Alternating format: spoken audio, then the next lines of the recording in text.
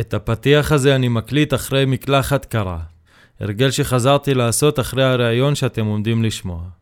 בפרק הזה אירחתי את פרנסיס קראבצ'וק הנהדר. פרנסיס הוא מדריך לשיטת וימהוף בישראל. את השיחה הקלטנו מיד אחרי סדנה שעברתי אצלו, ובה תרגלנו תרגילי נשימה בשיטה של וים וגם טבילה באמבטית קרח. זה קר, זה כואב וזה גם נהדר ומרענן. בשיחה דיברנו על עקרונות השיטה ולמה היא טובה, ומה מביא בן אדם נורמלי להתעלל במרכאות בעצמו. גבירותיי ורבותיי, פרנסיס קראבצ'וק.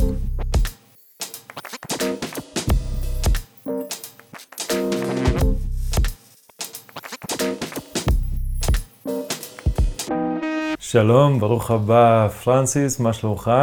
שלומי טוב, שלומי טוב. זה כנראה יהיה הפודקאסט הכי רענן שאני הולך לעשות, כי לפני שהתיישבנו כאן להקליט, היה לנו סדנה שאתה העברת לנו על אמבטיות קרח, וזו חוויה שהיא מדהימה, אני עדיין מרגיש את זה עכשיו בגוף, זה דווקא כיף שעשינו את זה לפני שהתחלנו להקליט, אז זה בכלל מצוין. ובוא נתחיל באמת מזה, מה מביא בן אדם נורמלי לטבול באמבטיות קרח? שאלה מעניינת, מה מביא בן אדם נורמלי? הרבה אנשים באים כזה מסקרנות. אני באתי במטרה כזה להתגבר על הקור. נשבר לי מזה שהיה לי קר. מה שקרה שאני הורדתי הרבה במשקל, ואז כל השכבת הגנה שהייתה לי פתאום כזה נעלמה, ואני כזה, קר לי. כל חורף היה לי קר, וזה לא היה לי כיף. ואז כזה ראיתי את וימהוף, וראיתי את מה שהוא עושה, וזה הגניב אותי, והתחלתי להיכנס לעולם הזה, כדי לעזור לעצמי להתגבר על העניין הזה של הקור.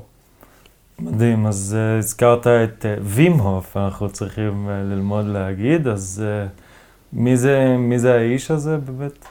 אז וים הוא בחור מאוד מיוחד, מאוד משוגע.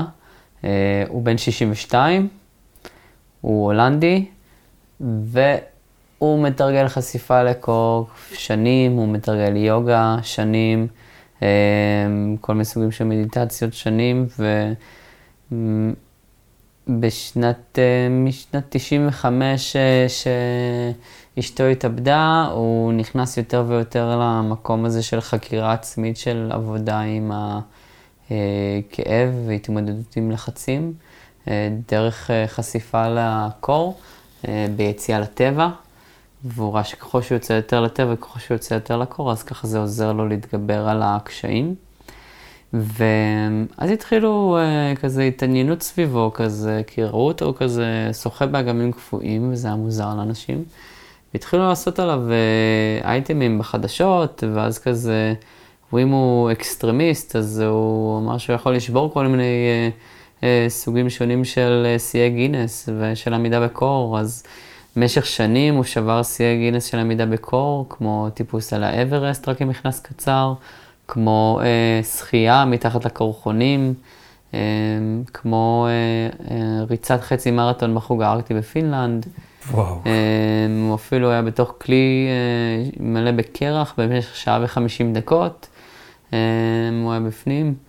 כבר יש אנשים שכבר שברו את השיא שלו, אבל הוא כזה נתן את השיא של השעה ו50 דקות.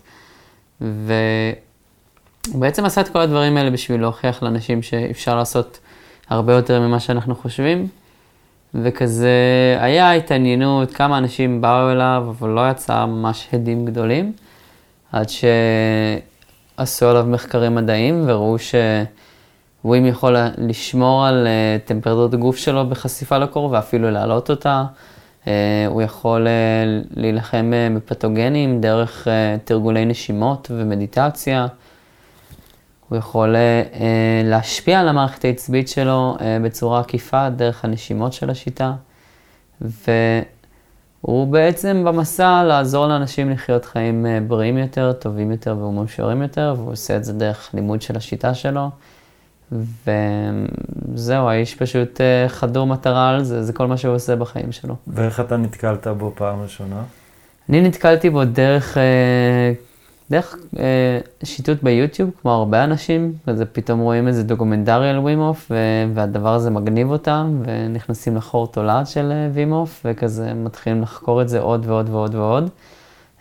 קראתי ספרים בנושא, וקראתי מאמרים מדעיים בנושא, ונכנסתי עמוק לתוך זה, וגם עמוק לתוך התרגול האישי של הנשימות, של המדיטציה, של היוגה, של החשיפה לקור.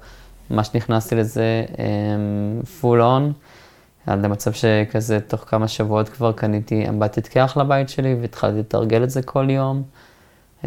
וככה בשש שנים האחרונות אני on and off כזה, יש לי תקופות שאני נכנס יותר לאמבטית קרח, יש לי תקופות שפחות, נשימות פחות, יותר זה סייקלינג, וב3.5 שנים האחרונות אני גם מלמד את השיטה של וימוף. והרעיון הוא פשוט לחשוף את עצמך לאיזשהו מצב שהוא אקסטרים מאוד לא נוח ולנסות להתמודד עם זה? זה הרעיון?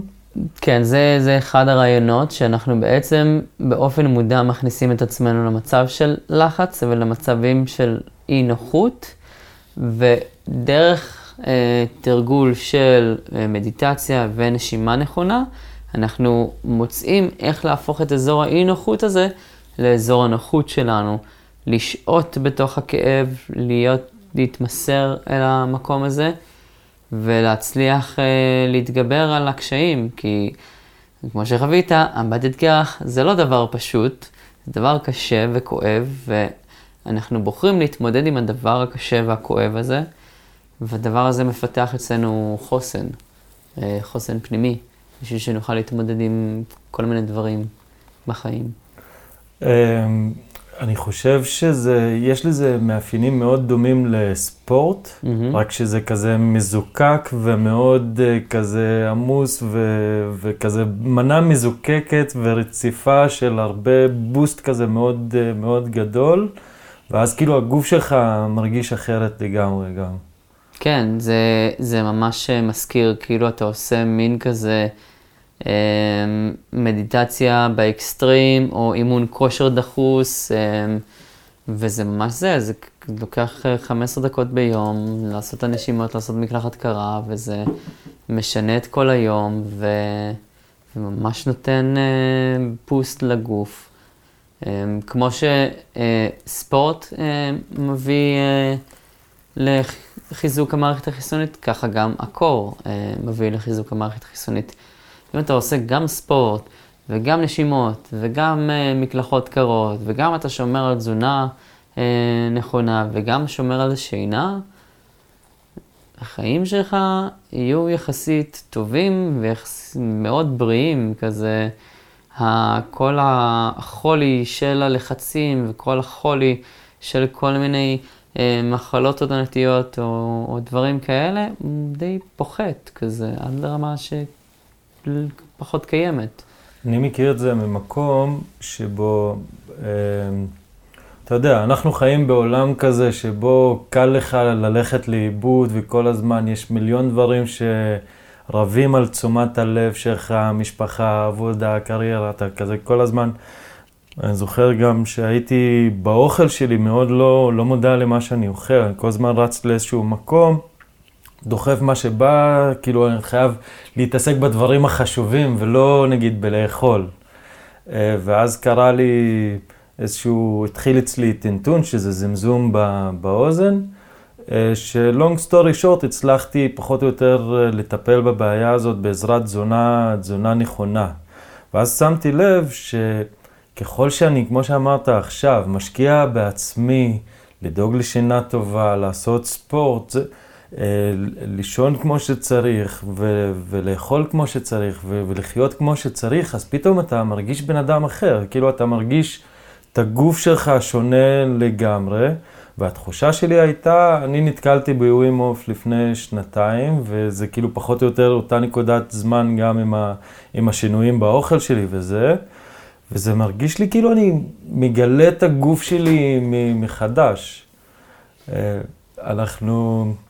אנחנו כזה מאוד לוקחים את הגוף שלנו כמובן מאליו, אבל ברגע שאתה מתחיל לדחוף אותו לנקודות קצה שכזה אומר לך לא, אל תעשה את זה, ואתה בכל זאת עושה את זה, אז אתה מתחיל לגלות כוחות עצומים על הגוף שלך, שזה דבר מדהים. אנחנו כאילו, יש כזה מנעד של מה זה התחושה של לחיות בתוך גוף של בן אדם, ואנחנו בוחרים לחיות באמצע, והשוליים, אנחנו משאירים את זה לכל מיני אנשים הזויים שקופצים לאמבטיות קרח ולכל מיני דברים כאלה, אבל הם כנראה, אנשים כמוך, יודעים דברים שרוב האוכלוסייה או רוב האנשים לא חווים את זה.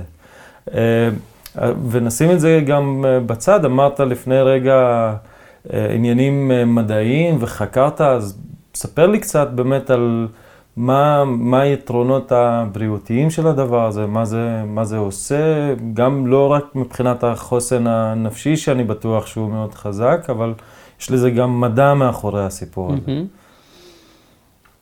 אני חושב שאני קודם אתחיל למי זה לא מתאים, ואז אני אציין את הדברים למי זה יכול להועיל, כי זה חשוב כזה שאנשים ידעו, אנשים למשל עם בעיות לב, לחץ דם גבוה, הנשימות והחשיפה לקור פחות מתאים.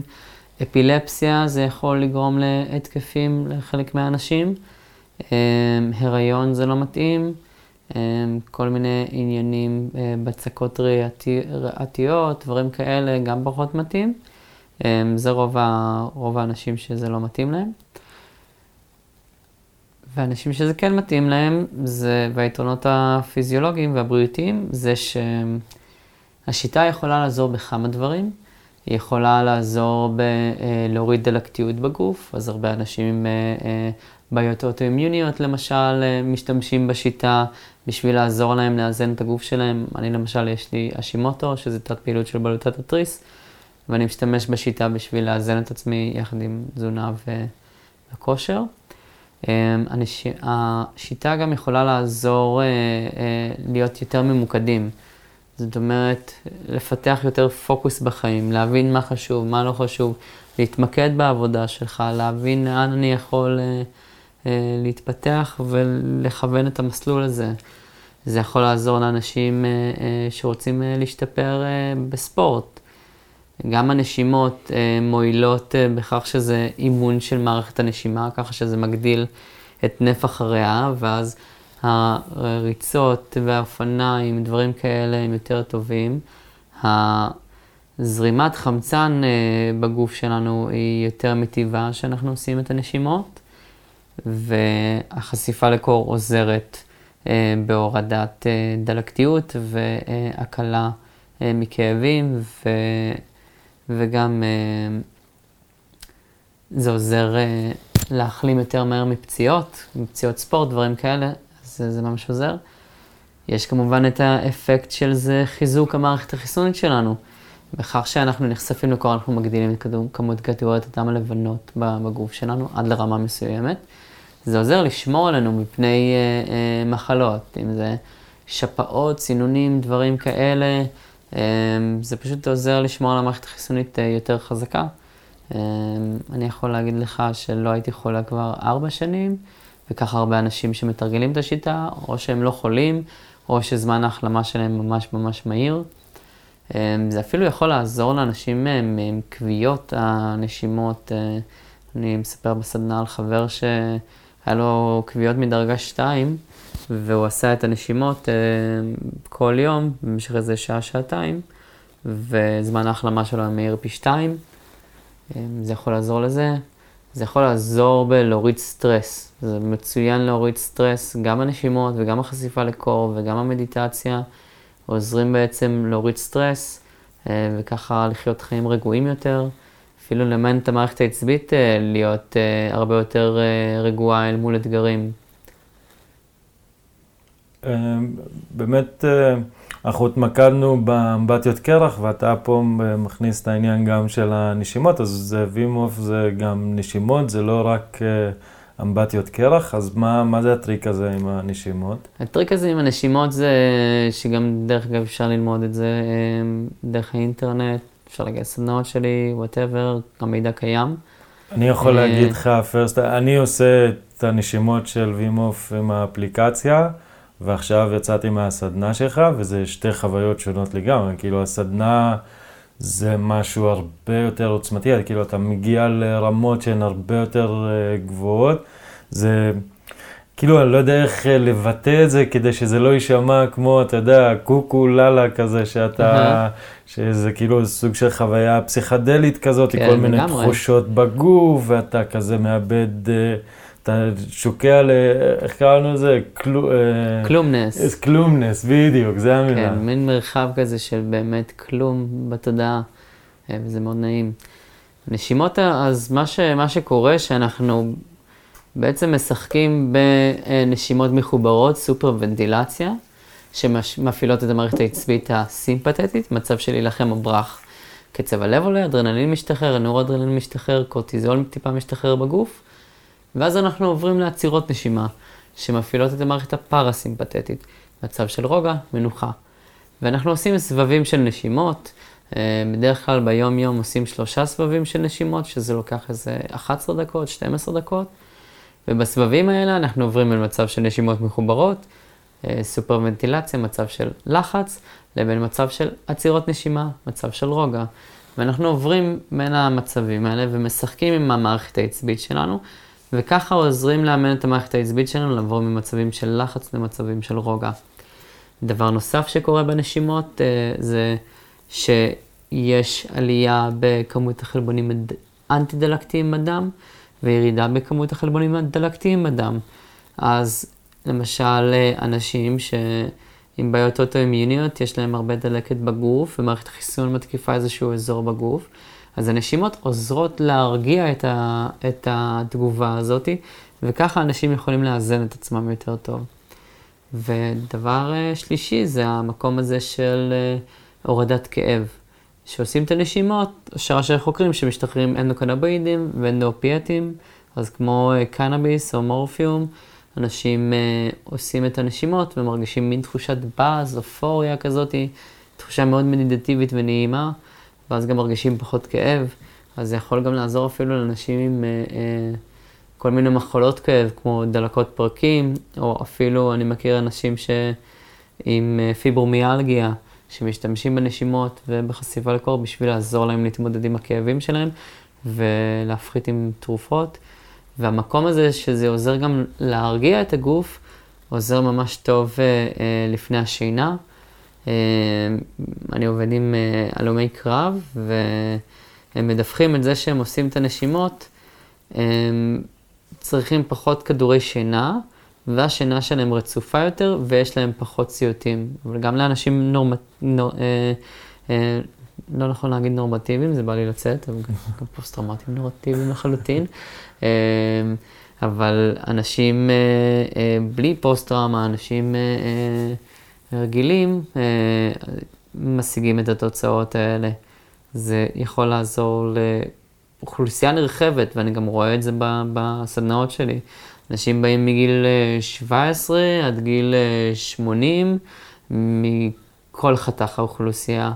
אין אנשים שזה לא יכול להשפיע עליהם ולעזור להם, חוץ מאנשים שזה באמת יכול להזיק להם, כמו שאמרתי מההתחלה. אנחנו יודעים מאיפה הידע הזה של תרגילי הנשימה, מאיפה זה מגיע? זה מגיע מהפרניאמה.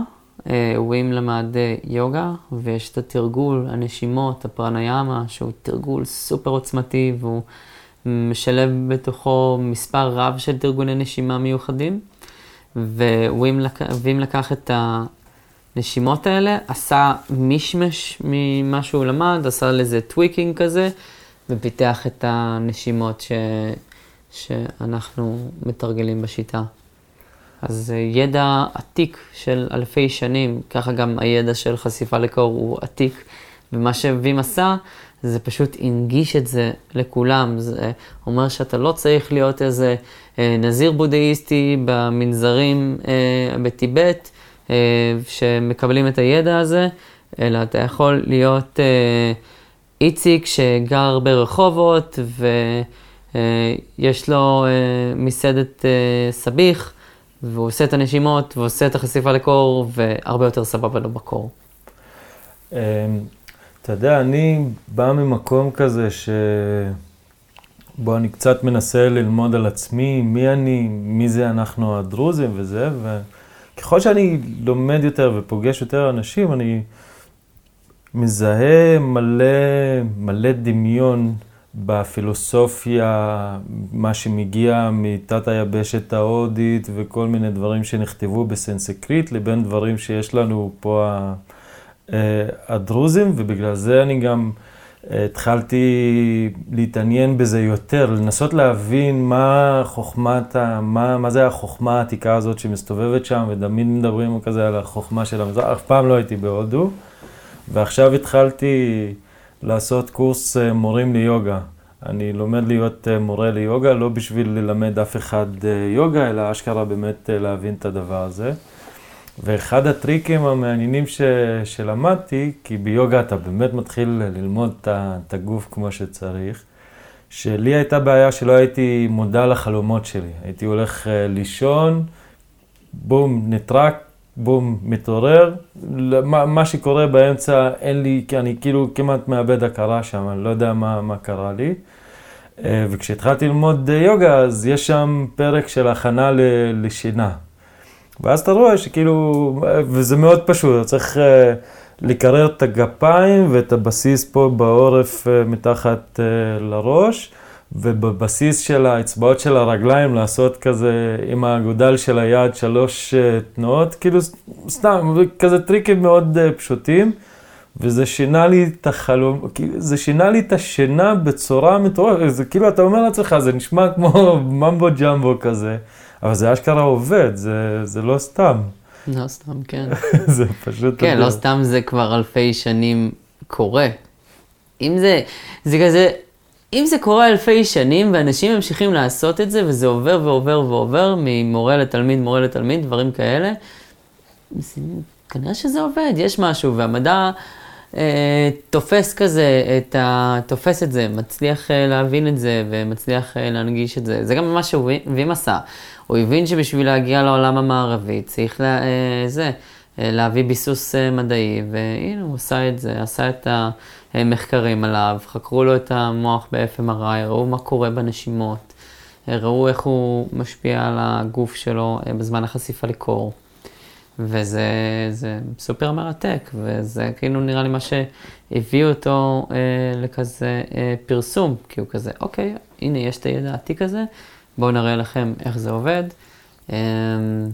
כן, וזה ממש מגניב, וגם העולם החלומות הוא עולם מטורף, יש אפילו מהלימוד של הבודהיזם הטיבטי, יש משהו שנקרא Dream Yoga.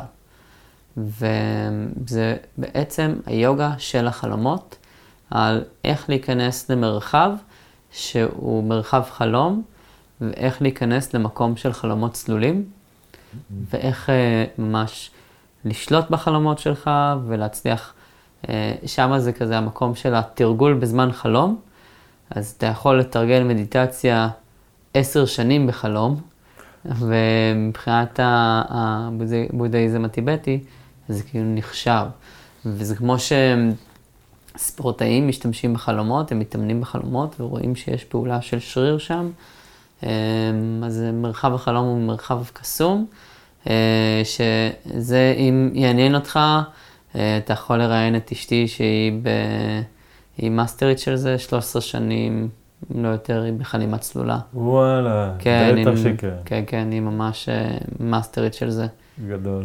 גדול. ואצלך, מאיפה באה כל הסקרנות הזאת של ככה ללמוד את הדברים האלה?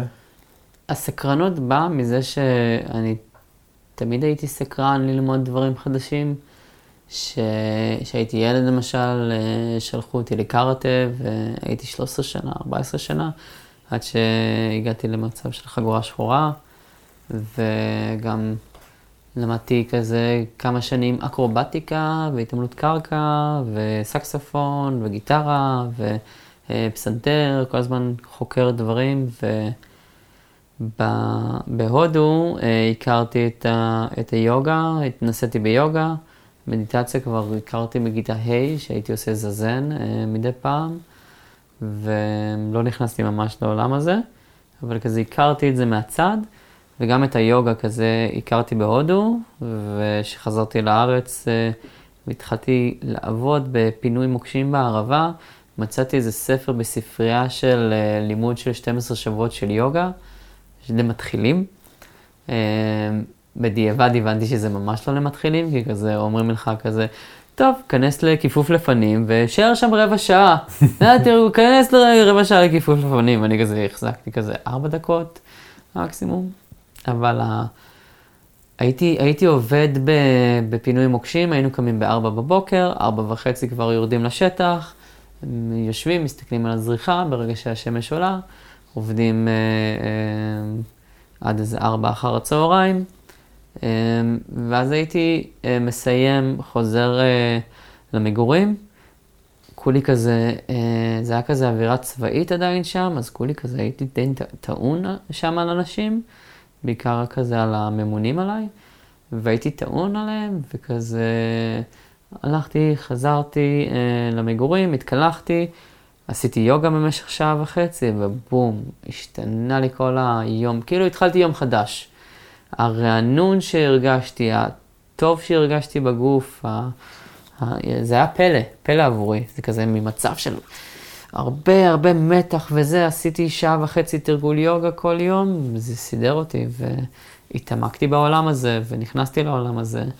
ושהתחלתי את הלימודים, אז המשכתי עם היוגה, מצאתי כזה מורה ליוגה, וגם נכנסתי לעולם של המיינדפולנס, והתחלתי לתרגל, וכזה היה לי את האפליקציה של Headspace, וסיימתי את כל המדיטציות באפליקציה, ממש עברתי על כל 300 ומשהו מדיטציות שם, סיימתי את כולם, ואני תמיד אוהב לעבוד עם הגוף שלי, כזה בזמן הלימודים הכרתי את וימוף, ואז נכנסתי לעולם של וימוף, ואז תוך כדי הלימודים עשיתי קורס מורה ליוגה, ועשיתי קורס של עיסוי תאילנדי, כי זה מאוד עניין אותי, ואז עשיתי קורס של וימוף באותו הזמן, הכל זה היה כזה מאוד כזה. תזכיר לי מה למדת? למדתי גיאולוגיה וביולוגיה, עשיתי תואר כפול באוניברסיטת בן גוריון, לא סיימתי את התואר, כי כזה הבנתי שזה לא המסלול שאני רוצה ללכת אליו, כזה אמרתי, טוב, אני מקדיש את עצמי ליוגה, לטיפול ולווימוף, וככה זה באמת כבר ככה כמעט 4 שנים אני עושה את זה. ועכשיו למשל, אני כזה מצאתי הזדמנות וראיתי שאני יכול כזה איכשהו לג'נגל בחיים שלי לימודי קרקס, אז אני מראשון עד רביעי, מ8:30 עד 3:30, לומד אקרובטיקה, לומד קרקס אווירי, לומד ליצנות, לומד תנועה, לומד ג'אגלינג, בעצם בשביל להיות פרפורמר. וואו. לאו דווקא שאני אעשה את זה, אבל זה כזה לגמרי בשביל עצמי. איפה לומדים את זה? יש כמה מקומות בארץ, כרגע יש בעין שמר יש את קרקס שבזי, שם אני לומד. יש במצפה לימודים. הלימודים בשבזי זה מאוקטובר עד אפריל, ואני חושב במצפה זה מנובמבר עד יולי, משהו כזה. אמרת אתה לומד מראשון עד רביעי? כן. אז ביום רביעי זה היום שלי ביוגה בעין שמר, אז נשב לי קפה מתישהו. מגניב, איפה? בצליל הפנימי, יש שם מקום של יוגה, ככה זה נקרא, מקום של יוגה. מגניב. שם אני לומד. איזה יופי. איזה כיף. אני גם בכלל מגלה שיש לנו מלא דברים משותפים, גם הירידה במשקל, גם פציעה בברך שסיפרת עליה מקודם, שאני אשמח שתספר על זה עוד קצת בהקשר של וימוף, אז יש לנו חברים משותפים. אני הגעתי אליך דרך חברים חדשים שקיבלתי וזכיתי לקבל אותם, ואני נועה ואור, שלום, אם אתן שומעות אותנו, אז תודה על החיבור הזה, זה כאילו ממש כזה ישר, אתה פוגש מישהו שיש לך שפה משותפת איתו, שזה נהדר מאוד. אבל נחזור רגע לווימוף ולפני הפציעה שאני אשמח שתספר עליה. יש בנוסף לדברים הבריאותיים וכל מה שזה מביא, יש גם איזה אלמנט נפשי מאוד טוב. כמו שאמרת שהיוגה עזרה לך ככה להעביר את הכעס על המימונים שלך, יש לזה גם אפקט שהוא חזק מאוד של, לא יודע איך להסביר את זה, כאילו מה... זה שומר אותך בסנטר. אוקיי. זה המקום הזה של הבניית חוסן פנימי, של כזה, יש אתגרים שעולים, ובגלל שהתמודדתי כבר עם אתגרים באמבטית קרח, תרגלתי מדיטציה ותרגלתי את הנשימות, אז יש הרבה יותר נחת רוח למול כל מיני אתגרים בחיים, כל מיני משברים. פתאום הרבה יותר, הייתי אומר, קל להתנהל עם משברים בחיים. בין אם זה, לי למשל היה משבר מאוד עמוק לפני כמה שבועות, שעלה בי איזשהו כאב שדחקתי. אני ממש טוב להדחקה, דחקתי במשך 2 איזשהו כאב רגשי שפתאום צץ, והכאב הזה גרם לי לסגור את הלב שלי לאנשים, להיות הרבה פחות חברתי, הרבה פחות אוהב, וההתמודדות שלי עם החשיפה לקור עזרה לי להתמודד עם המשבר הזה יותר בקלות. יכלתי ממש להיכנס לתוכו, לחקור אותו, לראות מה זה בשביל כזה לשחרר אותו ולהעביר אותו הלאה. וכשאני הייתי בלימודים, אז אני חוויתי תקופה של חרדות ודיכאונות, והייתי יכול להיות יומיים במיטה, מעשן קנאביס בלופים, בלי סוף, לא הלכתי ללימודים, וממש כזה פגמתי בעצמי. והתרגול של הנשימות ושל החשיפה לקור, ממש עזר לי לצאת מהבורות האלה. ואני רואה ב6 שנים האחרונות שכל פעם שיש לי איזשהו משבר או איזשהו קושי בחיים, אני מעלה את התרגולים שלי בשביל לתמוך בזה, בשביל שאני יוכל לעבור אותם. כן, הרבה אנשים משתמשים בזה, גם למשל חולי סרטן משתמשים בשיטה בשביל לעזור להם להתמודד עם הכימותרפיה.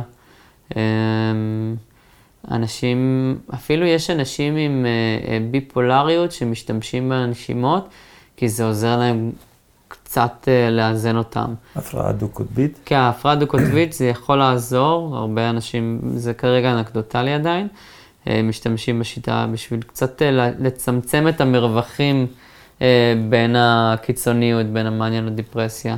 זה קצת, אם החלון שלהם היה רחב מאוד, אז הוא הצטמצם, ואז הם קצת יותר מאוזנים. אז זה יכול לעזור לשלל אנשים. זה בעיקר במקום הזה של חרדות ודיכאונות וקשיים, זה המקום הזה שאתה לומד איך להתמודד עם כאב ועם קושי. אתה ממש, זה פיזי, זה כואב בידיים, זה כואב ברגליים, זה כואב בגוף, זה לא נוח. כל הגוף שלך מאותת לך לצאת וכזה, צא, ואתה נשאר חזק שם, אתה נשאר חזק, שלב ובהתמסרות. ודרך התרגול הזה של ההתמסרות, אנשים גם לומדים להתמסר לחיים שלהם, למה שהולך. שאם יש קושי, אני מתמסר למקום הזה בחיים שלי, ואני נותן לזה מקום, דרך זה אני יכול לעבוד על זה. בסדנה שהעברת, תיארת את זה יפה, אני אשמח שתסביר קצת את הקונספט של זה באמת. אמרת שבאמבטיות קרח אתה מקבל חבר שהוא מאוד רשע במרכאות, מאוד כואב, מאוד זה, אבל הוא חבר. אז כן, הוא חבר באמת אכזרי, אבל גם מאוד אוהב. זה המקום הזה של ההתמודדות עם הכאב הזה, שאני יכול להיות עם כאב, ואני יכול לקלל, ואני יכול כזה לחשוב על דברים, ואני כל הזמן אהיה בהתנגדות אליו. ולא משנה מה, אתה יכול להיות בכמה שיותר מלחמה עם הקור, כמה שיותר התנגדויות, אבל הוא תמיד ינצח. הוא חזק ממנו. זה פשוט אלמנט שהוא חזק ממנו. זה אלמנט טבע חזק בטירוף. ואם אנחנו מקבלים אותו, אנחנו יכולים לרתום את הכוח הזה אלינו. שאתה יוצא מהאמבטיות ככה, אתה יוצא ממקלחת קרה, אתה מרגיש חיות מאוד מאוד גדולה. ופתאום כל היום שלך משתנה. מכזה מצב שהרבה פעמים אני כזה עייף וזה, מצב שכזה כזה. ואז אפילו אני רק שם מים קרים על הפנים שלי, וזה כבר משנה לי את כל היום. זה משנה לך את כל המיינדסט, וברגע שאתה רותם את זה, אז אתה מקבל עוד איזה מקור אנרגיה לחיים שלך. פתאום אני כזה יכול להסתובב בחוץ, ואני לא כמו פעם שהייתי מתנגד לקור, אני משחרר את הגוף ומקבל אותו ונושם עמוק, ואתה מרגיש את כל האיברים שלך פועלים, ואתה מרגיש את העוצמה בתוך הגוף שלך. אני מתחבר לזה ממקום שבו הייתי אנמי למשך הרבה מאוד זמן, ובתפיסה שלי שאני אוהב קור, אבל קור הוא חודר לי לעצמות, והוא היה, כשהייתי בצבא באמת היה לי המוגלובין מאוד נמוך, וכל הזמן סבלתי מקור מטורף, ולבוא למקום הזה של לא להתנגד לקור ולאמץ אותו, זה דבר מטורף. מתי לך, נגיד, הייתה החוויה הראשונה שאמרת, בואי נה, הרגשתי את זה, זה כאילו אתם חייבים לראות מה שגיליתי. זה היה באמבטית קרח פרופר הראשונה שלי, של כזה 2-3 מעלות כזה. מה זה אמבטית קרח? כאילו איך מכינים את זה? יש כל מיני דרכים. יש גם אפשר להקפיא כזה קופסאות של 4 ליטר במים ולשים באמבטיה ביתית. יש אנשים שכמוני שקנו מקפיא תעשייתי מהלבנים השוכבים האלה הגדולים, כזה אטמו אותם ושמו מים ופילטר ומערכת צינון ותרמוסטט חיצוני, ככה שאני יכול לשלוט על טמפרטורת המים שלי. יש אנשים שממש מביאים כל מיני דברים, זה יותר מחול כזה, אמבטיות קרח מוכנות כזה שמזמינים. יש גם אנשים שפשוט עושים מקלחות קרות כזה, יש אנשים שמשתמשים במקלחת שטח, ששמים שם מים וקרח, ואז יש מקלחת של 7 מעלות. יש אנשים שפשוט לוקחים מסננת, שמים קרח במסננת, שמים את זה מתחת לטוש של המים, ואז מפעילים את זה, ואז יש מים קרים. יש כל מיני דרכים בחשיפה לקור. אני אישית הבנתי שאני רוצה לצלול לתוך זה, אז סינדלתי את עצמי, השקעתי מלא כסף באמבטית קרח כזה, במקפיא הזה וכל הסטאפ, בשביל שזה יכריח אותי להיכנס לזה כזה. אוקיי, שילמתי את כל הכסף על זה, אין מצב שאני לא אשתמש בזה. באמת, בפעם הראשונה שנכנסתי, אז זה היה כזה מין קפה כזאת של כאן ועכשיו, שאני לא יכול לחשוב על כלום חוץ מלשרוד ולנשום. ושיצאתי, אני הייתי מלא באנרגיה מטורפת, והרגשתי שאני יכול לטרוף את העולם. ותחשוב מבן אדם שהמוח שלו כל כך אפוף כזה בשיט ובמחשבות טורדניות אפילו משנה את התודעה שלו עם קנאביס, פתאום יש תודעה נקייה, ממש נקייה, קריספ כזה, הרגשתי חיות כזאת שלא הרגשתי הרבה זמן. וזה היה לי רגע של כזה התפוצצות כזאת שאני חייב לספר את זה לאנשים, אני חייב שאנשים ידעו. וזה גרם לי פשוט לצאת עם הדבר הזה.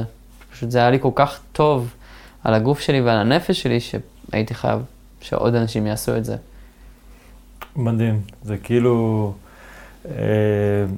האפקט של זה אחרי שאתה עושה את זה, הוא כל כך חזק, כאילו אני עכשיו כמה שעות אחרי האמבטיית קרח, אני מרגיש הרבה יותר חי, הרבה יותר צלול, זה עושה פוקוס מאוד טוב. ואם באמת ככה בשביל כאילו לעטוף את זה קצת יפה, אז כאילו אמרת חשיפה לקור, תרגילי נשימה, אז מבחינתך ככה אם אתה רוצה, אנשים אתה יודע, הם מאוד עסוקים, יש להם מיליון דברים על הראש, מה היית ממליץ, מה המינון של מישהו רוצה להתחיל, נקרא לזה? רוצה להתחיל, הייתי ממליץ באמת להסתכל ביוטיוב, יש הנחיות נשימה של וימוף, יש את האפליקציה, היא עולה 50 שקל בשנה או משהו כזה, ושם יש תרגולי נשימה. אפשר ממש להתחיל משם, להסתכל ביוטיובים, יש אפילו הסבר שלי בעברית נשימות על איך לעשות את זה, פשוט מחפשים וימוף ומוצאים את הערוץ שלי ביוטיוב, ואני מסביר שם על איך לעשות את הנשימות, ותכלס אפשר לעשות 2-3 סבבים של נשימות, כמו שאמרתי זה לוקח 11 דקות, אז בבוקר מתעוררים, הולכים לשירותים, מתפנים, מסדרים כזה מקום כזה נחמד, עם כזה קרית, כיסוי עיניים, עושים 11 דקות של נשימות, הולכים למקלחת, עושים מקלחת חמה כמה שבא לכם, ואז מעבירים, לפחות בחורף שיש מים קרים, להעביר להכי קר, ולשעות בתוך זה בין חצי דקה בהתחלה ל2 דקות, ואז גם אפשר לשחק עם זה. אפשר לעשות קר, חם, קר, חם, קר, או רק קר, או חם, ממש קצת, ואז הרבה קר. ממש להתחיל לשחק עם החשיפה לקור, ואז שיוצא בחורף. נגיד בסופי שבוע, אפשר ללכת למקורות מים. החורף זה התקופה הכי טובה ללכת לכל המעיינות, כי אף אחד לא הולך למעיינות. ואז יש לך מעיין יפה בטירוף, הכל ירוק, ואתה לבד שם. זה מה זה חוויה? זה סופר כיף. אני ממש אוהב את זה.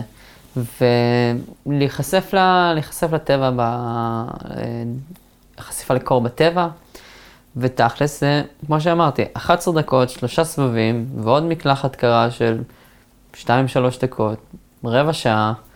אנשים יכולים למצוא רבע שעה בבוקר שלהם. קום רבע שעה קצת יותר מוקדם, תמצא את הזמן, לך לישון קצת יותר מוקדם, תישן כמו שצריך. כן, אני באמת מניסיון שלי וממה שאני רואה מהאנשים, יש את האנשים שפשוט מתחילים את היום שלהם, קפה, יוצאים לעבודה, אין להם רגע לעצמם כזה. והנשימות האלה זה נותן לך רגע של התבוננות פנימה, ורגע של להתעורר, לעשות את הנשימות, להרגיש נעים בגוף, להרגיש כזה מצב מדיטטיבי, ללכת למקלחת הכרה, זה פוף, מהיר אותך, משחרר נורואדרנלין ומהיר אותך, הרבה יותר אפקטיבי מקפה בבוקר. בכלל, כאילו זה קצת האג'נדה שלי עם קפה שאני מאוד אוהב אותו, אבל הוא קצת יכול לשבש אותנו. כזה, אם אני קם בבוקר ואני ישר שותה קפה, זה כאילו מחליף את ההורמונים שפועלים להעיר אותנו. הרבה יותר יעיל לעשות נשימות, מקלחת קרה, וללכת החוצה ולהתבונן בשמש איזה 2-3 דקות, שזה משחרר לך הורמונים שמהירים אותך, וככה אתה מתחיל את היום שלך הרבה יותר בטוב. אני חושב שזה יכול להיות ניסוי לאנשים ששומעים, שכזה, בואו תנסו עכשיו שבוע, שבועיים, 3 שבועות, חודש, whatever, תנסו רבע שעה בבוקר, נשימות, מקלחות קרות, תראו איך אתם מרגישים. מרגישים טוב עם זה? תמשיכו. לא מרגישים טוב עם זה? אל תמשיכו. אבל נסו את זה. אני מוצא את זה מאוד קשה להסביר לאנשים של חבר'ה, תעשו דברים שלא התרגלתם אליהם. כאילו אנשים, אני גם הייתי מכור לי קפה. כשהייתי סטודנט הייתי בריסטה, הייתי עד שעה 12 שותה איזה, לא יודע, 10 אספרסו. זה כאילו, אתה יודע, יושב על המכונה, אתה אוהב את הריח, מתחיל ככה לפתוח את הבית קפה, פתאום אתה בצהריים כבר אחרי 10 כוסות קפה, היד מתחילה לרעוד, אבל משום מה אנשים עם זה בסדר גמור. ללכת, לשבת, לעשות מדיטציות, המשפחה שלי, אחותי ואמא שלי, אשכרה עשו לי פעם אינטרוונשן. באתי הביתה, ראיתי אותם יושבים על השולחן, אמרו לי בוא שב, אמרתי להם, סבבה, מה הסיפור שלום, מה קורה? אז הם אמרו, טוב, אנחנו צריכים לדבר איתך. קצת, אוקיי, על מה? על זה שההתנהגות שלך לא מוצאת חן בעינינו. אוקיי, מה לא בסדר?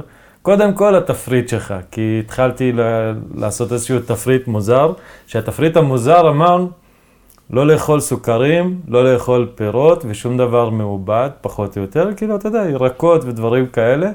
אז אפילו על הדבר הפשוט הזה, זה לאנשים הכי קרובים אליי, זה אמא שלי ואחותי, יושבים ואומרים, שמע, לא נוח לנו עם זה שאתה אוכל שונה מאיתנו.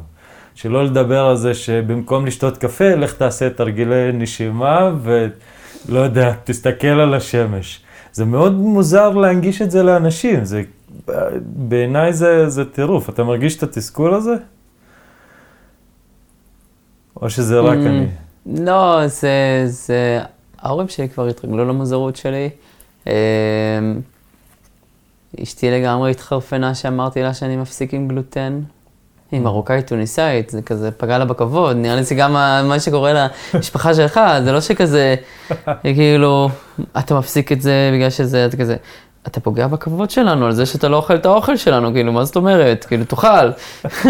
כאילו, מה אנחנו נכין לך? כאילו, בלי סוכר, בלי זה, מה נעשה? וזה המקום הזה ששינוי. אני פחות חווה את זה, אני חווה את זה בחיים האישיים שלי, אני רואה אנשים, אני פחות חווה את זה בחיים המקצועיים שלי, כי האנשים שבאים אליי, זה אנשים שרוצים כבר שינוי. כן. וזה המקום שלי, שאני מתראיין בפודקאסטים, או הולך לטלוויזיה, דברים כאלה, להביא את עצמי לקהל הרחב, של להביא את ההתעניינות הזאת. בעצם הרעיון שלי זה לפתח את הסקרנות האנושית שהי, יש פה איזשהו משהו, ואולי שווה לי לנסות את זה. הרבה אנשים מגיעים לסדנות, בעיקר כזה להתנסות, מעניין אותם, לראות מה זה. אז זה המקום שלי, בתור מישהו שמפיץ את זה, לעורר את הסקרנות האנושית הזאת. אז אולי אני אנסה את הנשימות האלה. נשמע מעניין, יאללה, אני אנסה את זה. לא מתאים לי, אני אחזור למסלול שלי. באמת להרגיש את זה לאט לאט כזה, שלא ללחוץ על אנשים. כן, יש לי את הנטייה הזאת שאני דוחף אנשים, זה טוב כזה בתור מורה, בתור אח או בתור בן, זה פחות טוב, שאני כזה אומר למשפחה שלי, וואי, אתם ממש לא צריכים לאכול גלוטן, סוכר, סויה, מוצרי חלב, מעובד, כל הדברים האלה, זה כזה, זה כל אחד בהחלטה שלו, ומה שאני הבנתי עם משפחה וחברים, זה פשוט כזה walk your talk, כזה להראות לי זה עושה טוב, אם אתם רוצים להסתכל על זה, יאללה. אני חושב שזה הדרך לעורר אנשים, דרך הדוגמה האישית, להראות שזה עושה טוב, ולעורר את הסקרנות בדבר הזה. סקרנות זה דבר מדהים. כשאני חושב על זה, אני התחלתי לאמץ את הדפוס הזה של לנסות לחפש דברים שהם שונים ממני, בגלל איזו חוויה שהייתה לי, הלכה משהו בסגנון. לאמא שלי היה דוכן של פיתות דרוזיות בתחנה המרכזית בתל אביב, ואני הייתי הולך איתה, היינו פותחים את זה, זה התפתח אחר כך לקייטרינג שפתחתי. ואני ראיתי את זה first hand, איך אנשים ניגשים לדוכן, אנשים, אתה יודע, אתה רואה רוסים, אתה רואה כזה כל מיני אנשים שבקושי מדברים עברית או לא מדברים בכלל, אבל הם רואים כזה אישה בלבוש מסוים, משהו כזה. ובמקום לברוח מזה, הם באים, רגע, מה יש לנו פה? ואני ראיתי את זה לא פעם, שאתה יודע, ניגש איזה בחור שבטוח אף פעם לא אכל פיתה דרוזית עם לבנה, ואז הוא ניגש, מתחיל לשאול עם מה מורחים, מה יש בזה, ואז כזה עושים לו פיתה דרוזית, ואז בום, נפתח בשבילו עולם, אין דבר יותר טעים, אני לא אוכל חלב, אבל כאילו אי אפשר להגיד, אין יותר טעים מפיתה דרוזית עם לבנה, וזה משהו שתמיד ליווה אותי, אנשים שלמדתי מהם הכי הרבה, זה אנשים שחשבו שונה לגמרי ממני, התנהגו שונה לגמרי ממני, וזה משהו כזה שהתחלתי לאמץ אותו, של אוקיי, אולי בוא נצא מאזור הנוחות, מהדברים המוכרים לי, מהדברים הטובים לי, וזה כאילו מתבטא החוצה הרבה פעמים שכאילו אני מבולבל, או שאני מנסה כל מיני דברים וזה, אבל מבחינתי זה כיף גדול כזה של לפתוח את הראש שלך, להיות כזה עלה נידף ברוח לפעמים, זה נחמד. כן, אני ממש מסכים איתך. כן, אחת הדרכים הטובות ללמוד זה באמת להקשיב לדעות מנוגדות ואשכרה להקשיב וללמוד מזה ולהתעניין בכל מיני דברים שונים ומשונים. יש הרבה אנשים שכבר כזה, כאילו יש להם מסלול חיים מילדות עד המוות, כאילו זה מוכתב, זהו. זה מוכתב לי וככה אני הולך במסלול הזה. ואני חושב שאנשים כמוני, כמוך, זה כזה אנשים שרואים את המסלול הזה, וכזה עושים שלום מהצד כזה. אנחנו פה אם זה מעניין אתכם, אם בא לכם רגע לסטות מהדרך וזה. ככה עם כל מיני תרגולים, וגם אני רואה את זה עם התרגול של נשימות למשל, שווימוף הביא את התרגול של נשימות והחשיפה לקור, וזה הוביל עוד התעניינות בעולם הכללי של נשימות, על רגע, איך אני נושם, מה קורה לי, מי קורה לי ומה קורה בגוף שלי. יש ספר שאני ממש ממש ממליץ עליו בשם Brief, Lost Art and New Science of Breathing, של ג'יימס נסטור, ספר מצוין שמדבר על טכניקות נשימה שונות, וג'יימס נסטור חקר במשך 10 שנים כל מיני אנשים, והוא מספר על כל מיני טכניקות נשימה מעניינות, וגם אפילו על המקום הזה של המבנה של העצמות בלסת שלנו, שהוא שונה ממה שהיה פעם, כי עכשיו אנחנו פחות לא עושים, ואז יש הרבה יותר בעיות חניכיים, בעיות שיניים, או בעיות בדרכי הנשימה, וכזה דרכים לעזור להם, ואנשים פתאום יותר ויותר פותחים את הראש. אני אישית רואה שינוי מאוד גדול שהתקופה של הקורונה הביאה, של פתיחות כזה, של פתאום אנשים כזה מצאו את עצמם תקועים בבית, ומחפשים דברים, ומחפשים את עצמם, ומחפשים משמעות, אז הם פתאום הולכים לכל מיני תרגולים רוחניים מסוימים, או אפילו תרגולים פרקטיים מסוימים, שעוזרים להבין ולנהל את החיים האלה, הסופר מוזרים האלה. בוא. החוויה האנושית היא סופר מוזרה, ואנחנו נמצאים פה בשביל לנווט אותה בכמה שיותר, לפחות אני, במקום של שמחה וכיף. מדויק. אז אתה טסת באמת ופגשת את וים, לא אמרת את זה נראה לי. כן, פגשתי את וים, פגשתי אותו בהולנד ופגשתי אותו בפולין, ואז כל שנה אני פוגש אותו, כאילו לא ראיתי אותו שנתיים בגלל שהתבטלו הטיסות וזה, אבל שהגיע הזמן נראה. אז כזה יוצא לנו כזה פעם בשנה להיפגש כל המדריכים, בהולנד, כזה יש מפגש נחמד. מה ההכשרה באמת שעשית? יש הכשרה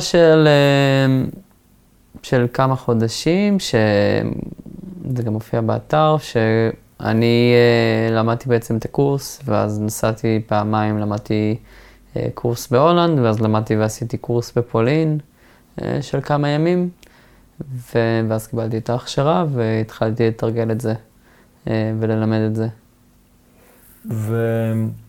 אז באמת נחזור באמת לפציעה שהייתה לך עם הברך, אז איך באמת כל תרגילי נשימה עוזרים עם פגיעה פיזית ברורה כמו פציעה בברך?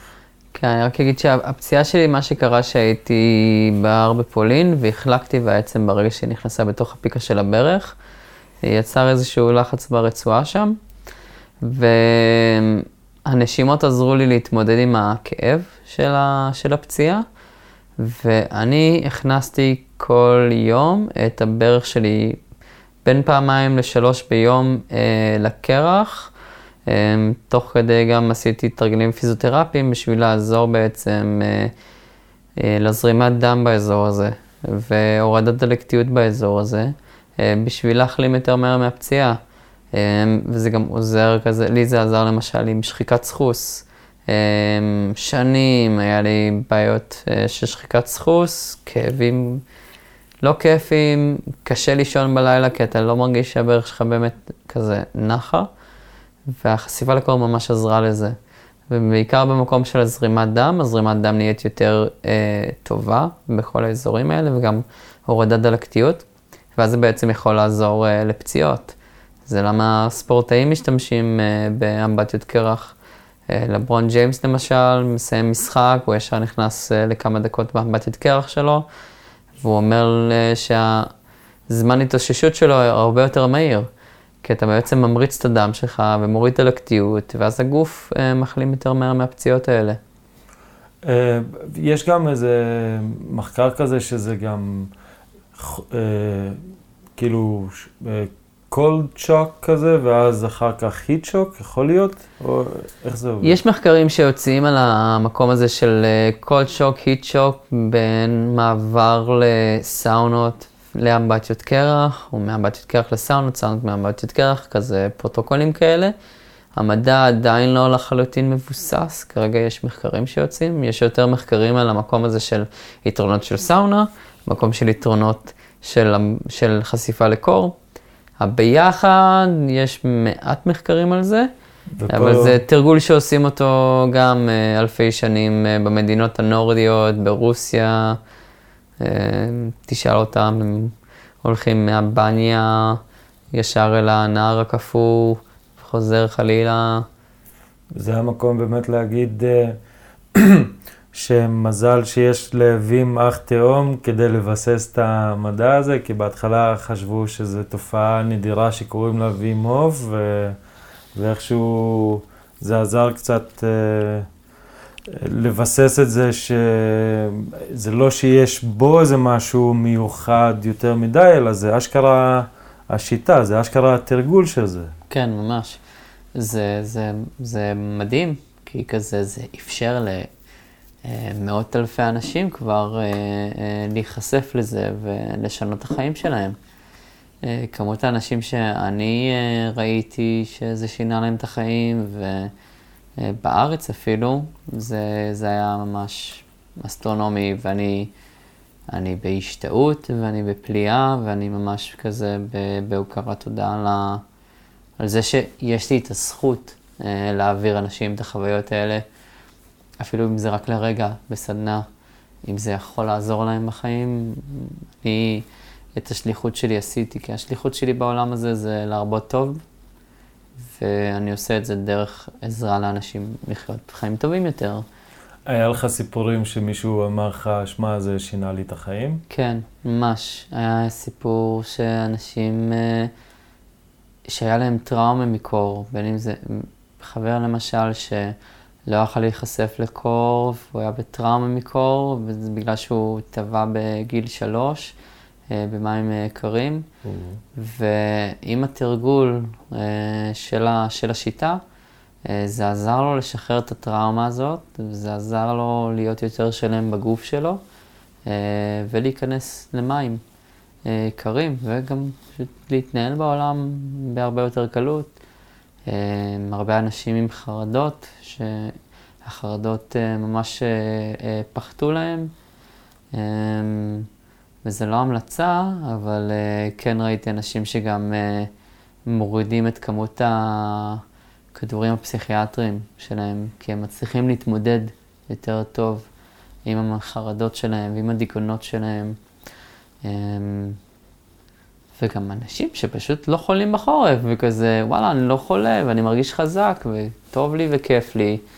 וזה רק זה כזה, כבר לראות את המקום הזה, שהם כזה מסתובבים בחורף, והם סבבה לחלוטין, ומרגישים טוב עם עצמם. גם כזה אנשים, פגשתי אנשים עם כל מיני מחלות אוטואימוניות, שהשיטה ממש שינתה להם את החיים. יש לי חברה עם פסוריאזיס, שהשיטה ממש עזרה לה להוריד את הנגעים בעור. אקזמה של העור, שזה גם עניין, השיטה ממש עוזרת. וראיתי מלא אנשים שזה גרם להם לשינוי. הזכרת גם משהו לגבי טרשת נפוצה, נכון? כן, זה יכול לעזור בטרשת נפוצה, כרגע זה עדיין אנקדוטלי, זה לא מבוסס מחקרית, אני מקווה שבעתיד אני כן אמצא חוקרים שיעזרו לי לחקור את זה. אבל כן, ראיתי כמה אנשים עם טרשת שהשיטה עוזרת להם. לאזן קצת את הגוף ולמנוע הידרדרות של המצב. כן, טרשת זו מחלה שהיא קשה, לא נעימה. כן. אוקיי, אנחנו כזה מתקרבים, אתה יודע, הזמן טס, עוד לא הספקנו להתחיל לדבר, אז אתה אומר, איך אנשים באמת יכולים לגשת אליך, ואיזה סוג של סדנאות אתה עושה? אני מעביר סדנאות וקורסים ברחבי הארץ, מסדנאות חד-יומיות של כזה 5 שעות, לקורסים של 10 מפגשים, של 3 שעות כל מפגש, שממש נכנסים לעומק השיטה, ואני עושה גם כל מיני שיתופי פעולה, אני כזה עושה שיתופי פעולה עם מורים ליוגה, בריטריטים של יוגה לפעמים אני מגיע ועושה סדנאות שמה. לי יש כל מיני סדנאות שאני עושה בשיתופי פעולה, כמו סדנה עם מתמודדת עם פחדים, בשם קסם הפחד. יש לי סדנה שקוראת בשם להירפא, שזה תרגול יוגה, צלילים מרפאים ווימוף, שזה יום ממש ממש מיוחד. ואפשר למצוא אותי בפייסבוק, כותבים פרנסיס, וימוף, מוצאים. אפשר למצוא אותי ביוטיוב, אפשר למצוא אותי באינסטגרם. יש לי אתר, הוא כרגע בבנייה, אז יש איזושהי דף נחיתה. ובדף נחיתה הזה יש את כל הפרטים לגבי הסדנאות והקורסים ותאריכים. אני אשים גם קישורים? כן, אשים קישורים, וזה אני בטוח שאנשים יכולים למצוא. ולדבר איתי, כן, נשלח לי הודעות, דברים כאלה. אנשים גם יכולים להזמין אותי לסדנאות, בין אם זה סדנאות פרטיות של קבוצה של נגיד 6 אנשים, 7 אנשים ומעלה, רוצים להגיע למקומות אזוטריים, אני בעניין. לעשות פה בדאלית אל כרמל, לעשות סדנה, אני אשמח.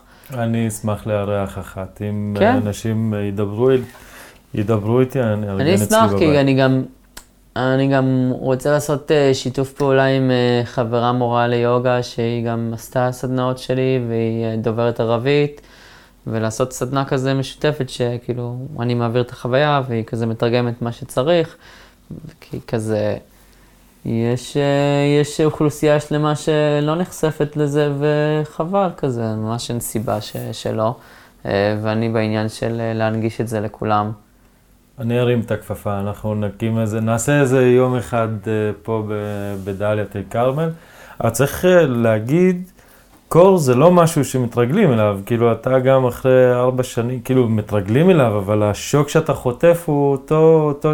ניסיתי להסביר את זה גם מקודם עם העניין הזה של הספורט, שנגיד לפני שאתה יוצא לאימון, יש לך את ההתנגדות הזאת שלא, אולי לא כדאי לי, יש את הקול הזה שאומר לך, טוב, אולי אני לא אעשה את האימון הזה, אולי אני לא אעשה את הריצה הזאת, ותמיד אחרי שאתה כן עושה את זה, אז אתה אומר איזה כיף שעשיתי את זה. אז פה זה גם באיזשהו אפקט, אתה במלחמה לפני שאתה נכנס למים הקרים. לא תמיד. יש ימים שזה מלחמה, יש ימים שזה פשוט רץ חלק. אני חושב שאם אתה מכניס את זה לסיסטם שלך, ואתה עושה את זה כזה יומיומי, או לא יודע, 3-4 פעמים בשבוע, ואתה מקפיד ואתה מתחייב לתרגול, ברגע שהתרגול רץ, אז זה פחות קשה, כי אתה כבר רץ, אתה יודע, אתה סבבה, אתה עושה את זה, ההרגל כבר קיים, אז אתה עושה את זה, אוקיי, קצת קשה, אתה נותן כאילו לרעש לחלוף, לתת לו את הסריט הזה של 2 דקות לחלוף, ואז אתה נכנס.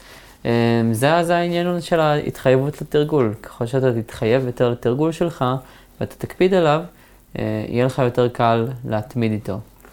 אני חושב שהיום למדתי לקח מאוד חשוב בסדנה שלך, על זה שלילדה שלי תמיד חם.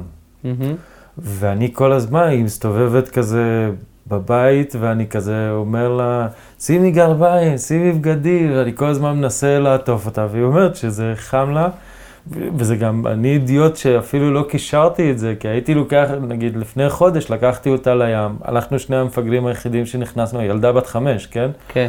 היא נכנסת ואומרת, בבא, מים קפואים, איזה כיף, וכאילו היא שוחה ומבסוטית וכיף לה, ואני כזה מכניס לה פחד מהקור כל הזמן, והיום כזה התחבר לזה, זה גם אידיוטי, כי אני מכיר את וימוב כבר 2 אבל משום מה חשבתי שזה לא תופס לילדים.